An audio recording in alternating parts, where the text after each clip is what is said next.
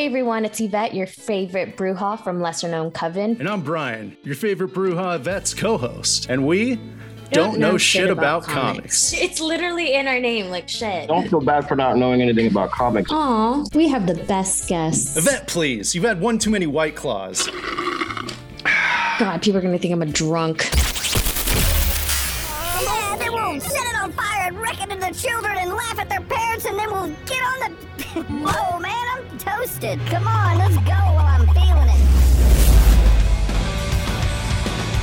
This is the I Don't Know Shit About Comics podcast. Yes, so much yes. Learn with us. Every Tuesday I get to get an update on how the glory hole's coming along. What are we even talking about right now? Teach us. Hey, why don't you stick around? We'll talk about chemtrails. Dude, I didn't sign up for this. Or just show up for the party. I was approached to be a Lenny Kravitz stripper. I see it. I can totally see it. This is out of control. This is the I Don't Know Shit About Comics podcast. Here are your hosts, Brian and Yvette. Welcome to the I Don't Know Shit About Comics podcast, the podcast about comics, hosted by two people who don't know shit about them. Our latest interview, which you'll notice when you listen to it after this, it does not include the lovely Yvette. And that is because Yvette was in Germany. So, Yvette, what were you doing in Germany? With these Germans. What were you supposed to be doing in Germany, and what did you actually do in Germany? Well, hello, everybody. Thank you for welcoming me back. I was in Germany for work. So I went over there, had a good time working, taking care of business, but I did get to partake in the culture and people and the things there. So I saw a lot of stupid castles, like multiple castles. And mind you, this isn't my first time in Germany. So I had already kind of done all this stuff that there is to do that first time around, but I drank a lot at the different castles because I just couldn't deal with being the only female amongst a group of older gentlemen without the alcohol. So yeah, I drank a lot, saw a lot of castles, ate a lot of food. No schnitzel this time though, because I kind of already had it once and that was enough for me. Usually is. Yeah. And yeah, I had some fun, did some things, saw some things. So I've been to Germany once, but whenever I see pictures of Germany, it has all the European stuff like castles and all that. But everything looks far more gothic than the other European countries. Even the pictures I saw on your Instagram, it was these cool looking castles, but it was shrouded in black. Yeah, I don't know. It's just kind of the aesthetic, I think. Well, and I try to make it as like creepy and cool looking as possible because those are the memories that I wanted to have. But as far as traveling goes and architecture, it's probably one of the better places to go because there's so many things to see. So, Yvette, you got back from Germany and you were there for how long? A month? 2 weeks, but the build up to that was hectic. So what was the first thing you did when you got back home? Literally got back home. So after like an 11-hour flight, I got home. There were two things I wanted to do. I wanted to go get tacos because they don't have those in Germany, not good ones anyway. And I wanted to get sushi because they had sushi, but again, I wasn't going to trust it. So I went to go get sushi. Always smart to avoid sushi in landlocked areas. Germany's not landlocked, but if you're in the southern part, perhaps not a good idea. Also, I didn't drive when I was there, thank God, because I slept in the car most of the time. Because I was just out drunk. Well, yeah, bored, absolutely. And if I'm not driving, you better believe I'm going to take a nap. So it was nice. Yeah, Yvette's probably the worst road trip buddy to have. Because you want someone that's going to stay up with you and kind of like chat and keep you company. I'm not the worst, but again, not to knock anybody, but if you're not playing music in the car and all you're doing is talking about work, I'm just going to sleep. I know the people she went with, and I would probably drug myself just to pass out in that car ride. Yeah, I slept myself a Mickey. It's called a Forget Me Now. Ooh, I'm rewatching Arrested Development. Oh, yeah, that's right. Yeah. So Mark and I, when I say Mark and I, mostly me. We interviewed, I did my best trying to fill your hole. You always do. You always do. You always do.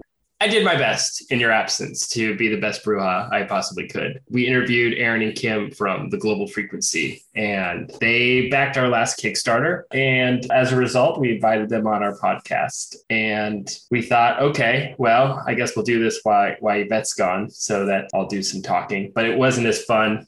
Brian, when he sexually harassed me, it's like kind of awkward and weird and kind of sad for everybody to listen.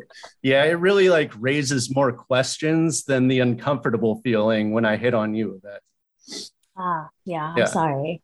Yeah, it's just kind of like, what is he doing? Are they together? What is happening right now? Funny side note, Gabe from Digital Lizards of Doom, he reposted something I post, but he tried to write best friends and he accidentally wrote boyfriends. And then he texted me, he's like, I'm leaving it.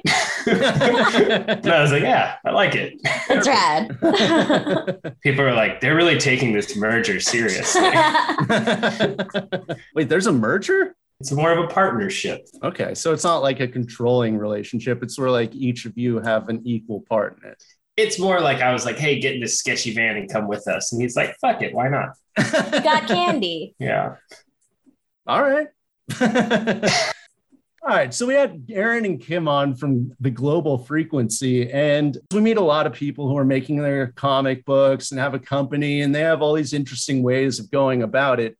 But what they were doing almost seemed philanthropic. They were like giving back as well as contributing to the community, because what Aaron was telling us is he had a lot of friends who have these jobs that they just hate, selling used cars or working at a call center.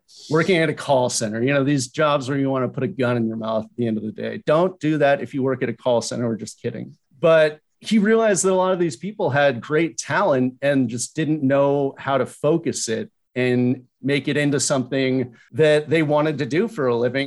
Yeah. So what sounded really cool to me was what they're doing over at Global Frequency kind of sounds a lot like what I was trying to do here with Lesser Known Comics. Because when we were looking at illustrators initially, Katie was telling me what it's like for illustrators in the industry. And they're like, yeah, they treat us like shit. And it's always like, what have you done for us lately?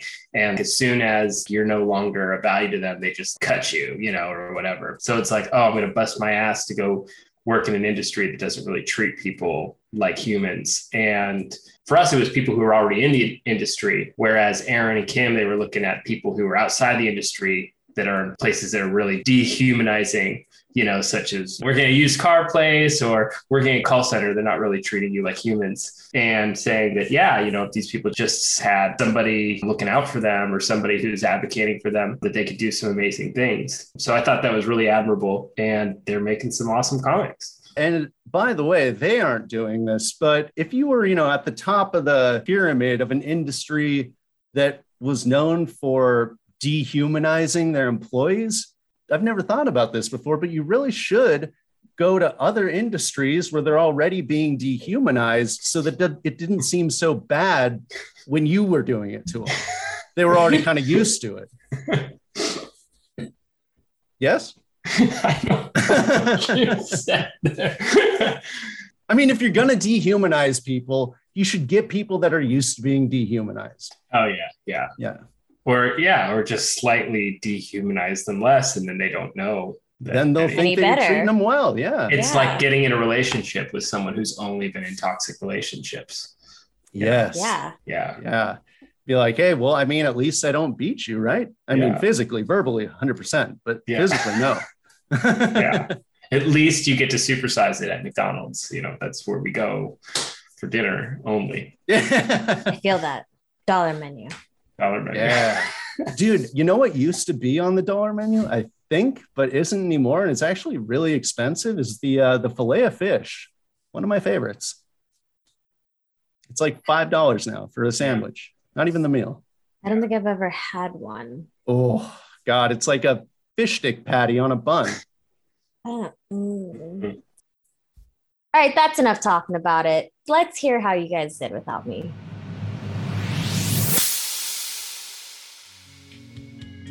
Do you wake up in the morning feeling exhausted? Did you get a full 8 hours of sleep and still feel like you would rather end it all than get out of bed? I'm in a glass case of emotion! End the suffering and make mornings your bitch with Brewha Coffee. Brewha Coffee is completely unnatural, 100% non-organic, and contains 0 caffeine. The secret ingredient in Brewha Coffee is pure, uncut methamphetamine. Oh, yeah. Don't be fooled by the health experts and their absurd warnings. Grab the morning by the balls with Brewha Coffee. Independent studies have shown that those who consume Brewha coffee have experienced mild to serious side effects, although not likely, but probably very likely. Brewha coffee may cause death, may cause impotency, may cause both males and females to begin lactating. While taking this product, it was not common, but also not uncommon for consumers to experience a total loss of control in their day-to-day lives. Brewha coffee consumption may result in tussles with authority figures such as law enforcement or anyone who gets in your way. Addiction is more than likely. Please consume Brewha coffee responsibly, or don't. We couldn't care less either way.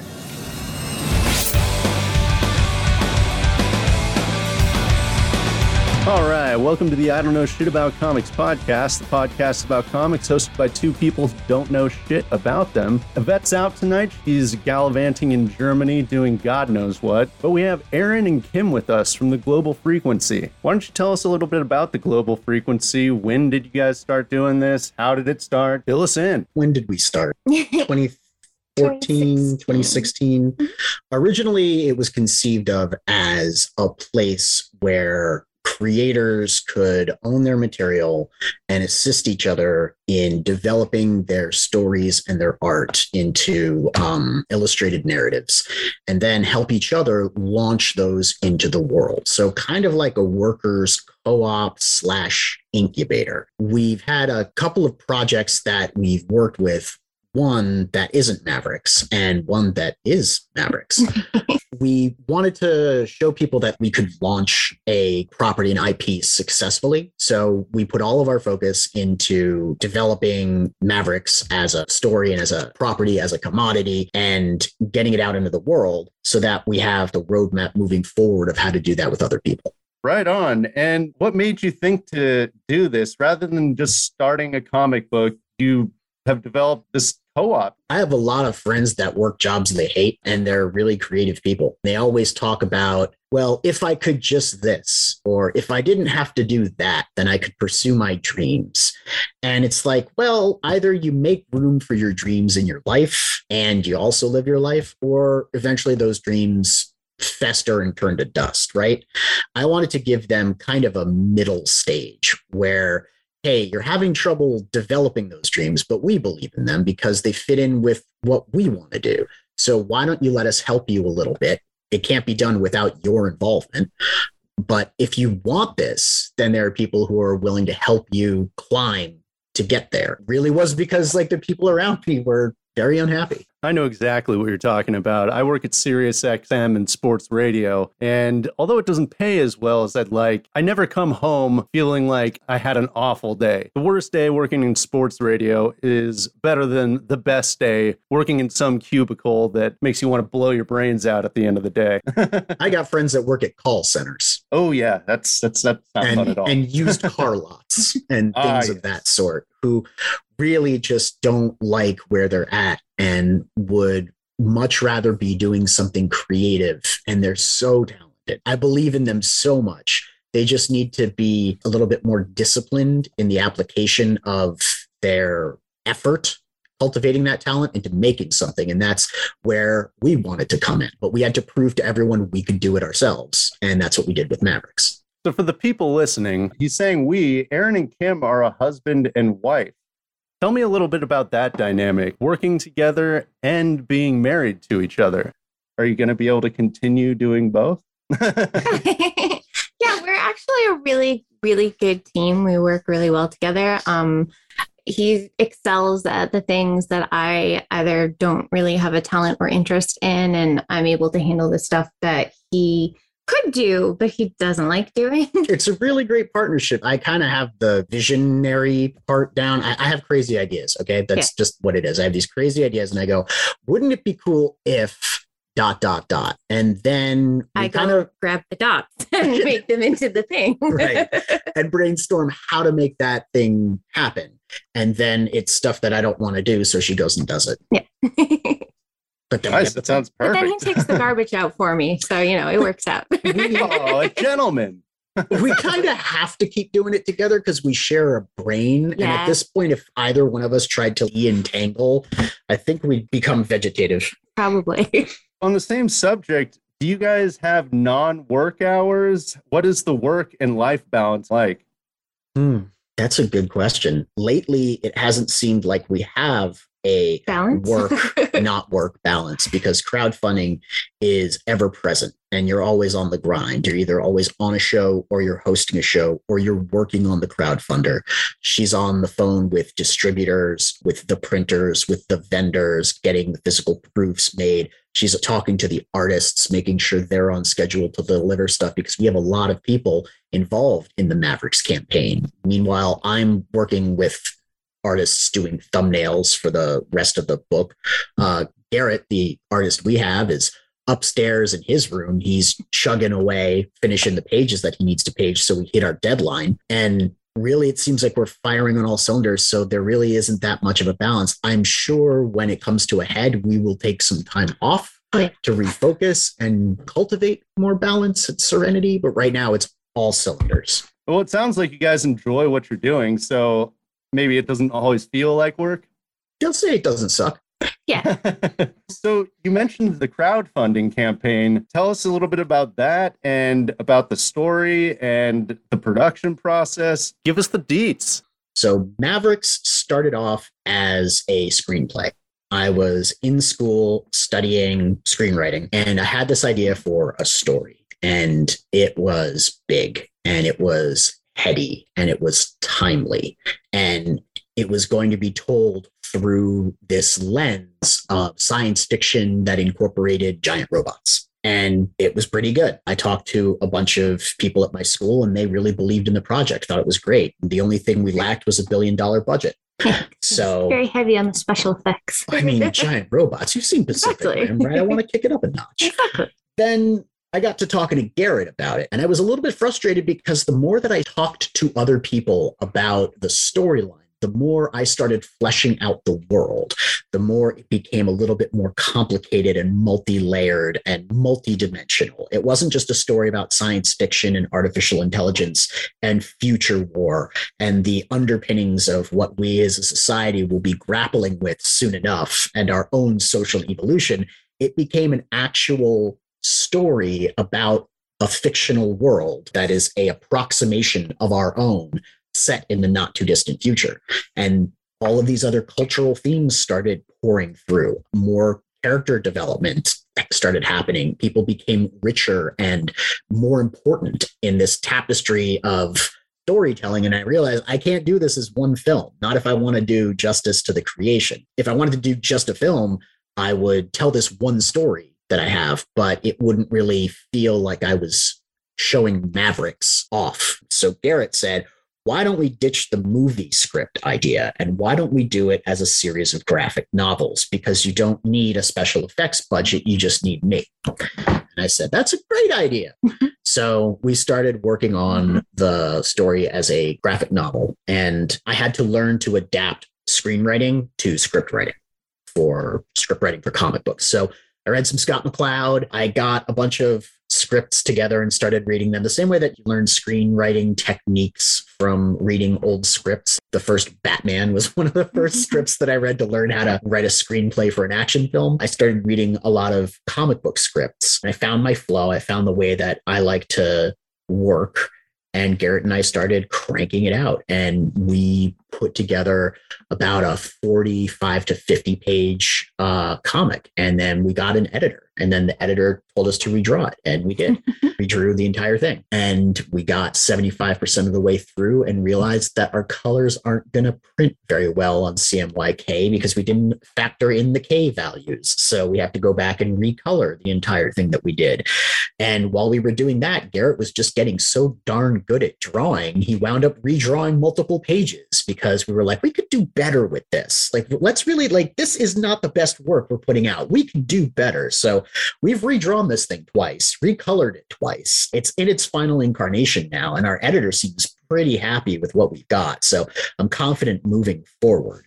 That's everything about Mavericks. Well, hold on just for a second. Who is this Garrett character that you keep mentioning? Garrett is a fiction of my imagination. Garrett Gabby. He's the artist on the book. Without him, the book wouldn't have pictures, so it would cease to be a comic book. It would just be a bunch of words and not nearly as exciting. Yeah. Garrett doesn't do a lot of video or podcasting appearances anymore, especially right now because he's really buckling down to get the book over and done with. What made you guys decide to create a comic book in the first place? What is your background? What are your inspirations? Tell me about that. I'm going to speak for Garrett because I feel that he lives with me, so I know him well enough to be able to talk about it. He went to fine art school. He went to the Hartford School of Art, and he is incredibly talented as a fine artist. His senior project was paintings on 14-foot canvases, enormous, large-scale art, and he thoroughly enjoys sequentials. But neither one of us really knew how to do a comic book. Remember when I was talking about how there are people that don't like what they're doing and would rather do something better with their life, and all they need is the opportunity, and they'll kick themselves in the ass and do the thing they want?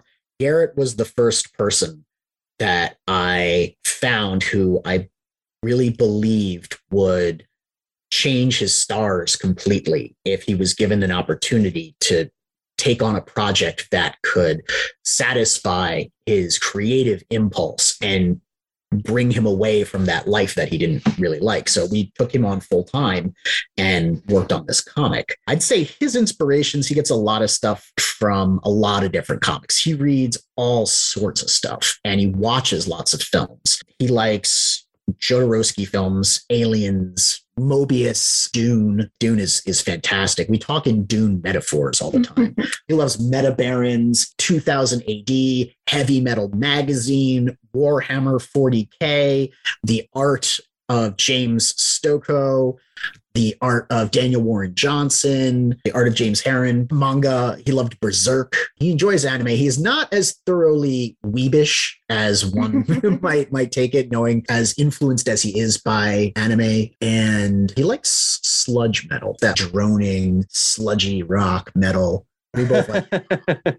So I'm curious, what role do each of you play in the company? Who does what? Who decides who does what? How does that work?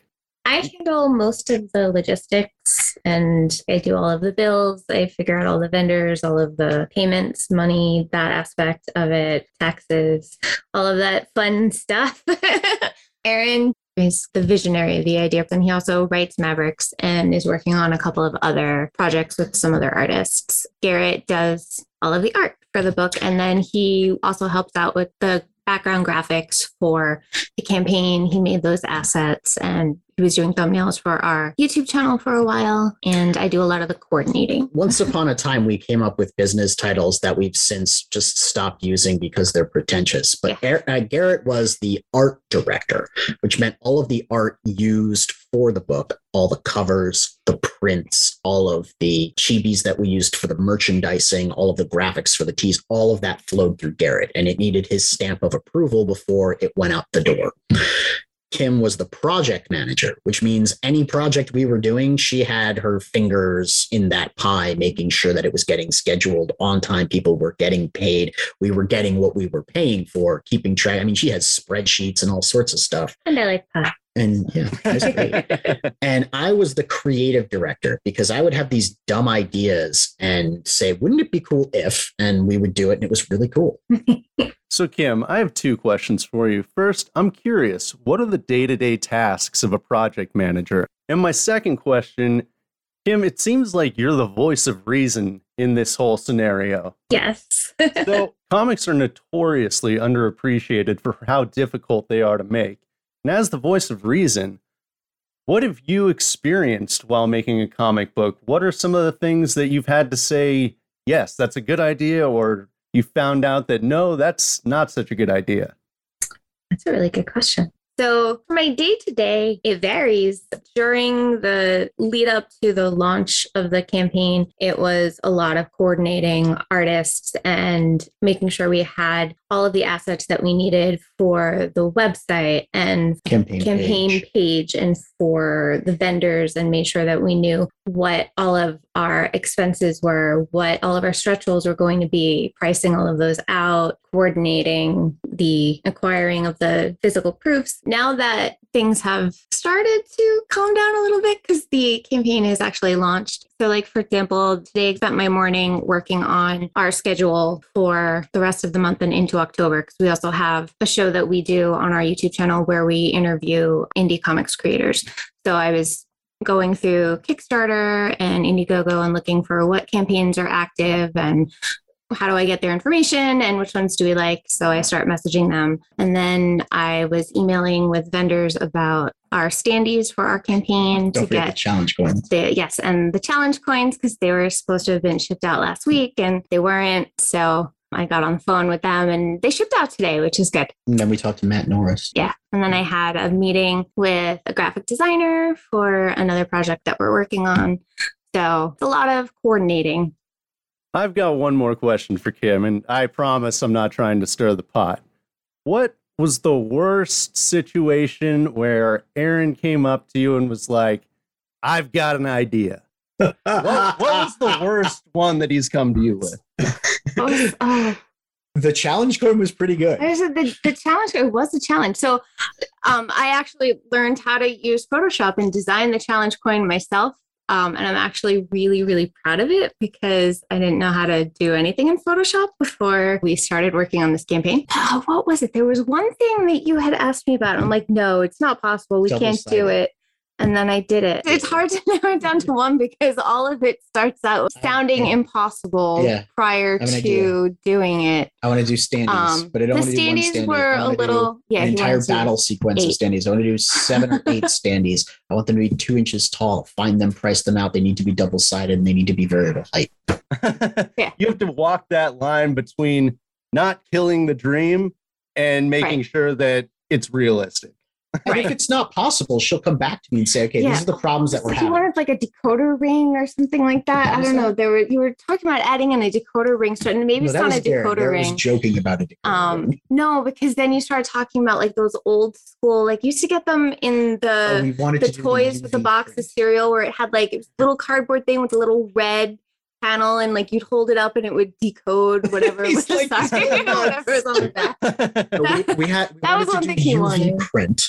Right, where you could look through a lens, like you used to have the red and blue for the 3D, where you could look through the lens almost like a black light and see illuminated text that wasn't visible normally. But that's dumb. And it's an entirely separate inking process that we would need to do and so that's that one I put the kibosh on. So that one I'm like, challenge accepted. Permission to steal that idea.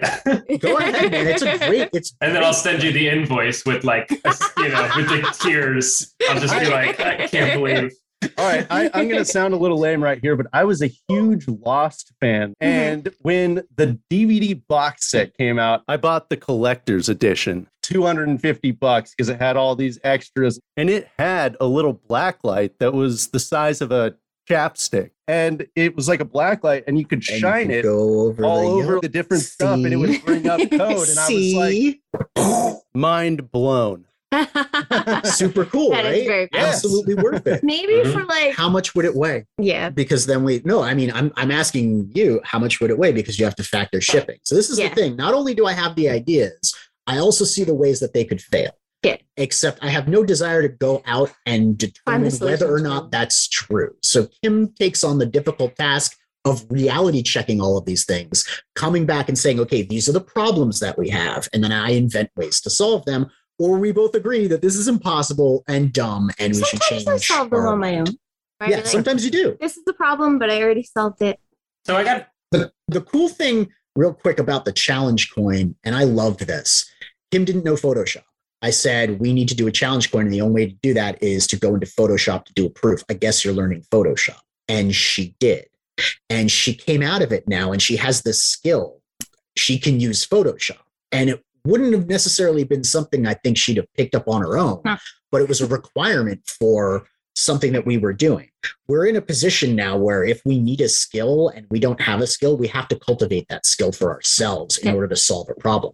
And I was so proud of her figuring out Photoshop because I've never wanted to learn Photoshop, but one of us needed to.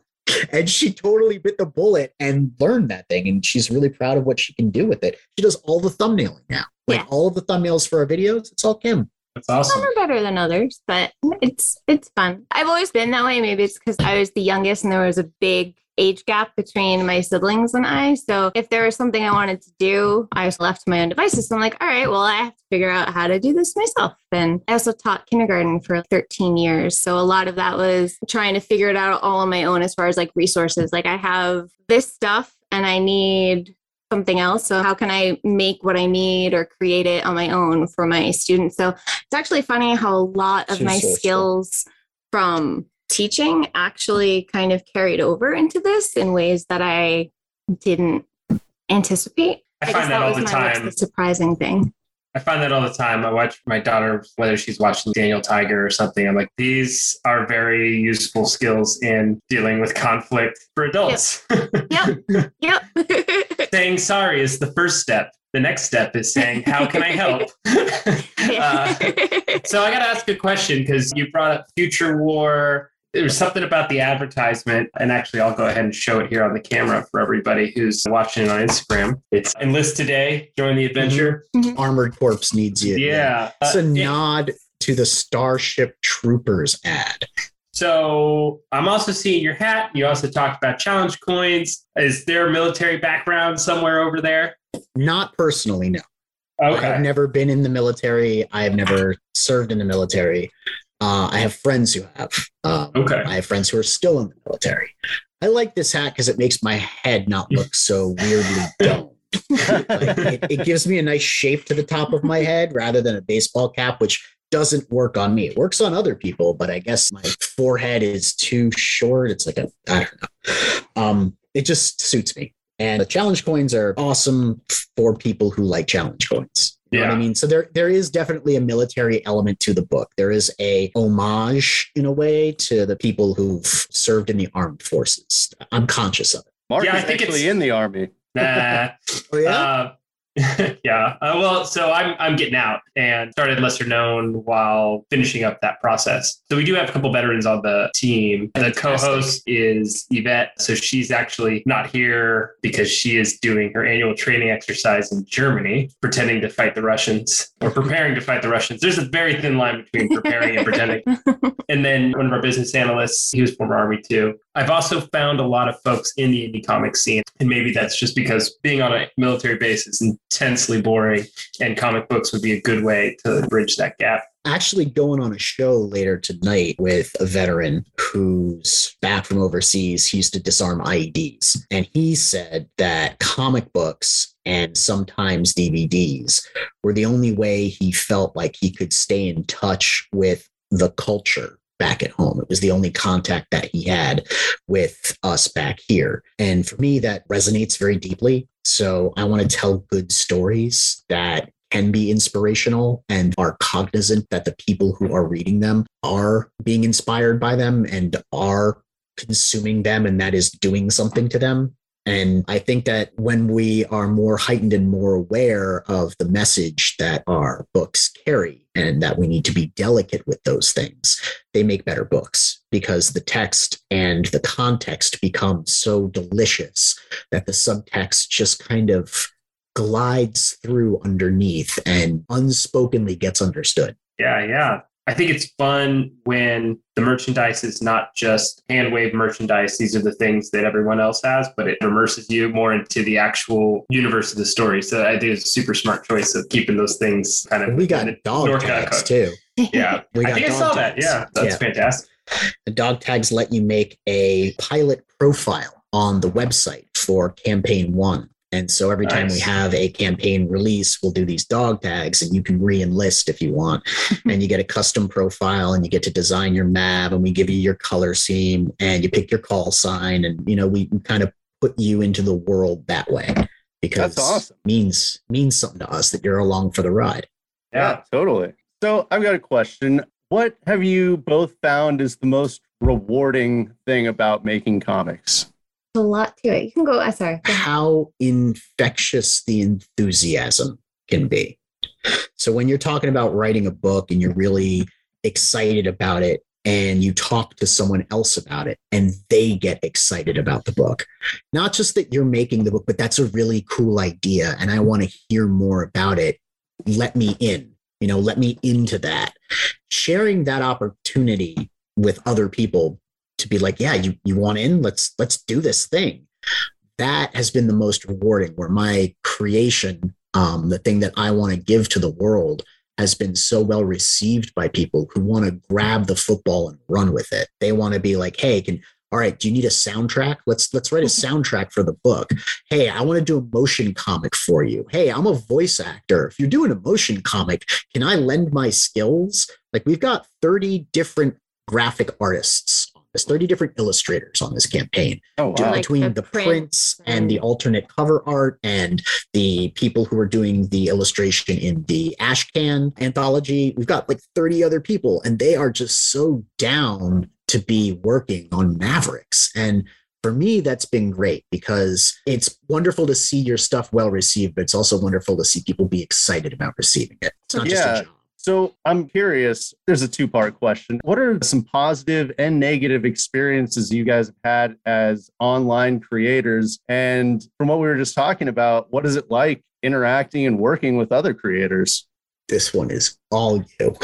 I've actually really enjoyed getting to meet with and talk to other people online. The three of us here, which is great that we have each other, but we're each working on different parts of it. Like, I'm doing the merch and the coordinating of stuff, and he's writing, and Garrett's doing the art. So being able to talk with other people, like our friends Sai and Shay, who have a YouTube channel, and they host different indie creators, and they also talk a lot about different campaigns, and she's really good at doing merch. So like, I got to sit with her. We like threw up a StreamYard and we just video chatted for a while and talked about the merch and design and what works and what doesn't work. And it was just really great to be able to talk with people. Like, Aaron's talked with other writers and artists, and being able to not only collaborate, but also share in that understanding. Because like, I'll tell my friends and family all about what we're doing. They're like, that's great. I'm super proud of you. But like, they don't understand what it's like to go on like 4 podcasts in a day, or, to edit a video, or, to write up questions for an interview, or schedule things, or write a comic and edit a comic. And right, they're excited and they're proud of us, but they don't get it necessarily. So that's been super awesome to be able to work with and just even talk to people who are like, oh, I get it. And also get ideas from them when you're stuck on something, whereas I may not be able to have that with other family and friends, like I said, who are super supportive, but it's not. Also shared information. Yeah. Like, people have tread this path before. So when we're trying to do something and we're thinking about reinventing the wheel, it's great to be able to check this community and be like, hey, so has anyone ever done this thing before? Or who have people used for printing? What merch vendors have you had if you're doing patches or stickers? Yep. And everyone's got something to contribute. It's like kind of like making stone soup. Yeah, exactly. Totally. I think it's really cool that creating a comic is kind of, I'm not sure which one came first, the chicken or the egg, but the fact that you guys started a company so that other people could fulfill their dreams is awesome. And I'm curious, is there anyone that you guys want to shout out that's working with you or your company that you think is doing awesome stuff and people should check out? As far as people that we're working with, Joe Catapano is an artist that's doing my piece in the Ashcan anthology, and his studio, Vera Via Studios, I think he just made it officially. He put out Star Circuit earlier this year, and that book was dope. It's gorgeous. It's cyberpunk future, pseudo dystopian, very much like what you would expect from a cyberpunk noir setting. And it's about a dude who's a street racer going up against android street racers on like light cycles. And the atmosphere of it is very, very cool. And he's such a great illustrator. I mean, there's so many people, though, in the group of creators that we've collected around us. There's like 5, 6 comics from Ciudad Juarez. They've got a bunch of people on their team that are making really cool monster books. There's Jose Garcia from Gifted Rebels. He did Luminovox. There's John Hervey and Rob Looper, Jason Orfalis. I mean, I just keep going on. There's a guy who just put out his first book this year named Jake Adams. And the book is gorgeous. It's called Cobalt. And originally it was a story, like a little short that he put out in a comic book for limb different youth. So his superhero has a bionic arm, like a cybernetic bionic arm. Like Army of Darkness. Yeah, exactly. and Jake also has a prosthetic, and he's a ambassador for his prosthetic. So the idea that he took that element of his struggle and what he went through in his life, put that into his book, and just made it accessible for other people. It's not like this is a story about a handicapped superhero. That's not the idea. The idea is this is a badass dude, and he has a bionic hand. Which is cool.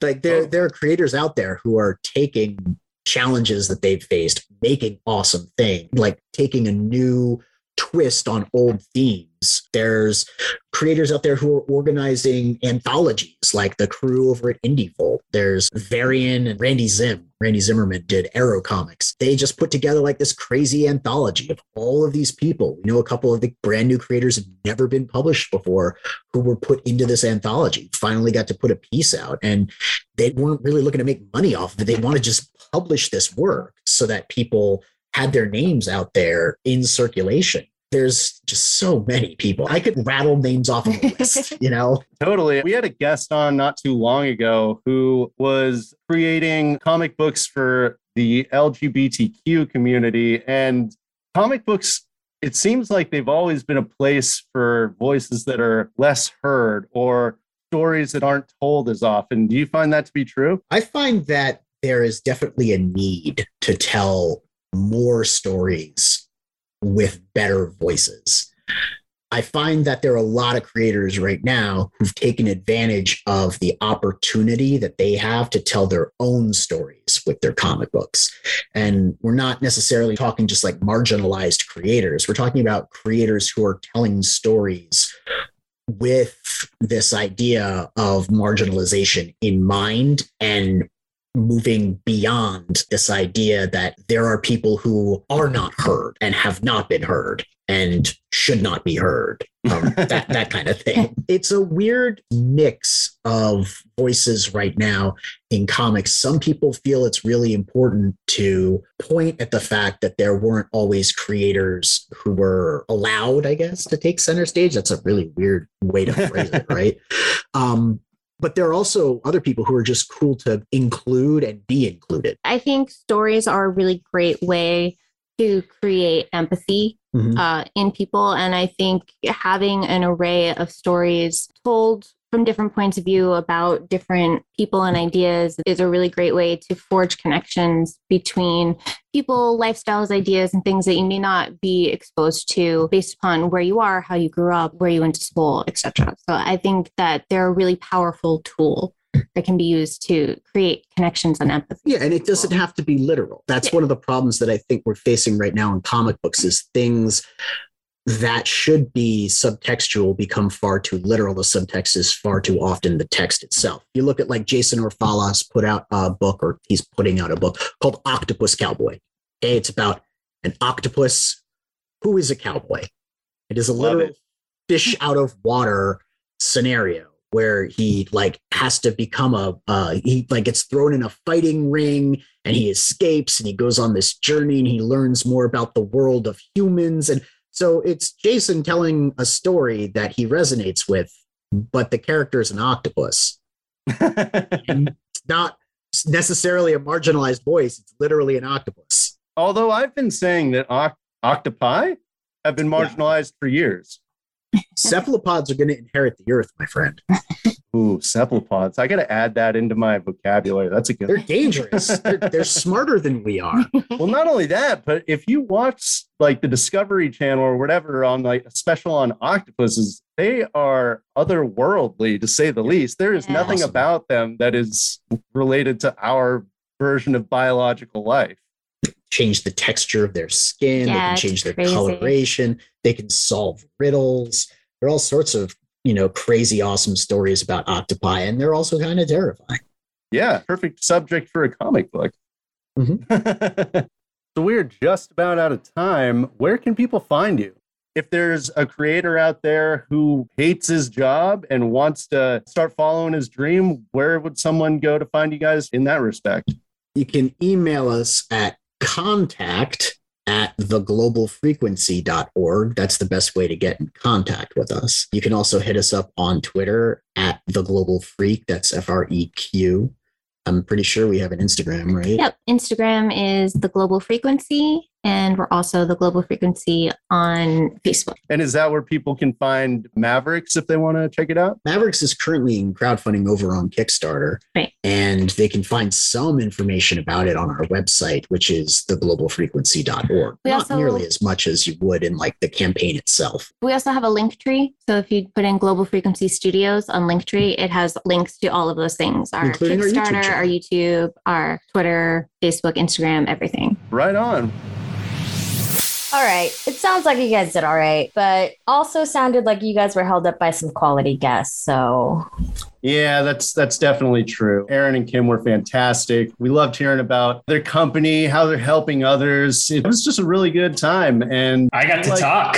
It was fun. I talk good sometimes. It was a lot of fun. And I feel like we should have had to back their Kickstarter to have them on our podcast because, they really did hold up the show while all of that was gone. We did back the Kickstarter.